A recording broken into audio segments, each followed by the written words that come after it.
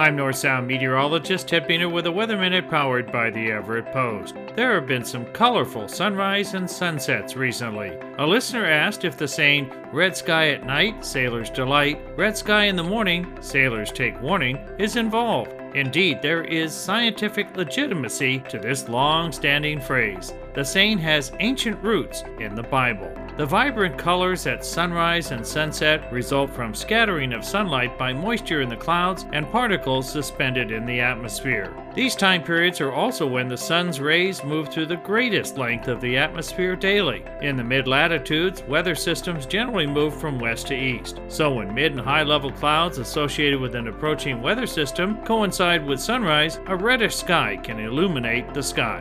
If clouds with a weather system are exiting the region at sundown, the departing clouds can also appear reddish. This saying does not always mean there are approaching or departing weather systems. In the North Sound and throughout the coastal region of the Pacific Northwest, the complex terrain, marine environment, and associated cloudiness can also produce glorious sunrises and sunset. Yet if the timing of west to east moving weather systems is just right, sailors will either delight or take warning. This has been a Weather Minute. I'm North Sound meteorologist Ted Beener.